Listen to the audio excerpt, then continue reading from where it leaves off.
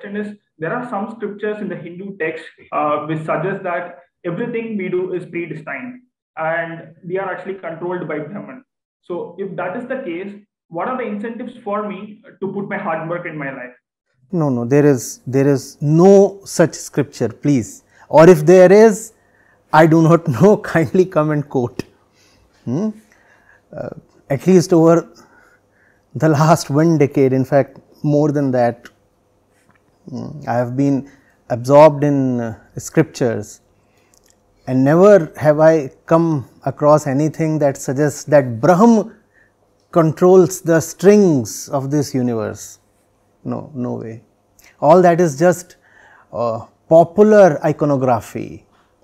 Those things are figments of popular culture and imagination. This is not spirituality.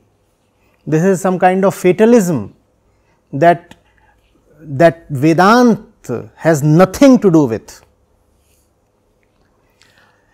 You as you are the ego, right?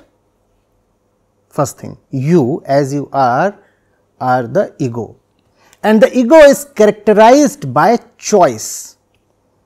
If there is no choice, the ego is gone. So you have choice.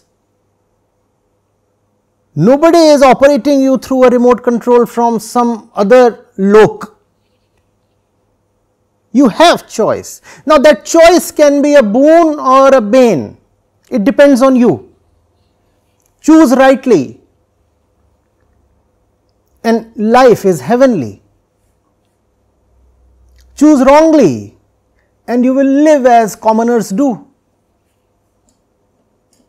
Right? So you are aham, and aham is aham precisely because it at least thinks it has choice, and you are choiceless in having a choice. Even if you tell yourself you do not have a choice, it is a choice you have made. Right? You are condemned to be a choosing agency. So choose rightly, and do not play the dirty game of attributing your wrong choices to some god. If you suffer today, it is because somewhere you have been making wrong choices. Now do not say this is what God has had in store for you. No. It is not about your horoscope or God or something, no. Do not even call it a random event. Random events can inflict pain on you. Suffering is always a choice. You chose wrongly, therefore you suffered. Getting it? Advaita Vedanta is a thing of immense power,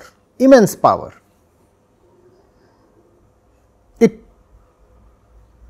takes away everything that is feeble within you. It won't allow you to continue feeling a victim of circumstances. It will take away everything from you that makes you lifeless, dull, insipid, fragile, fearful. None of that will be allowed to remain. That is Vedanta for you. And that is why Vedanta is the mother of all Indian philosophies and religious streams. Irrespective of where you are coming from in India, directly or obliquely, you are a Vedanti. In fact, I dare say that everything in the world that is beautiful today has actually its philosophical roots in Vedanta. If there is something that can be called as the core of Indian religion, rather all religiosity, it is Vedanta. You can't be religious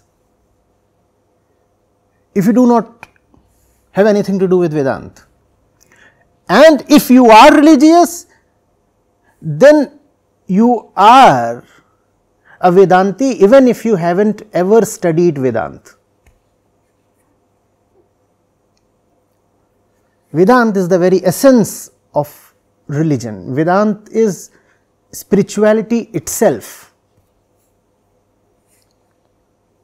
I did not say one particular religion, I said religion, dharma.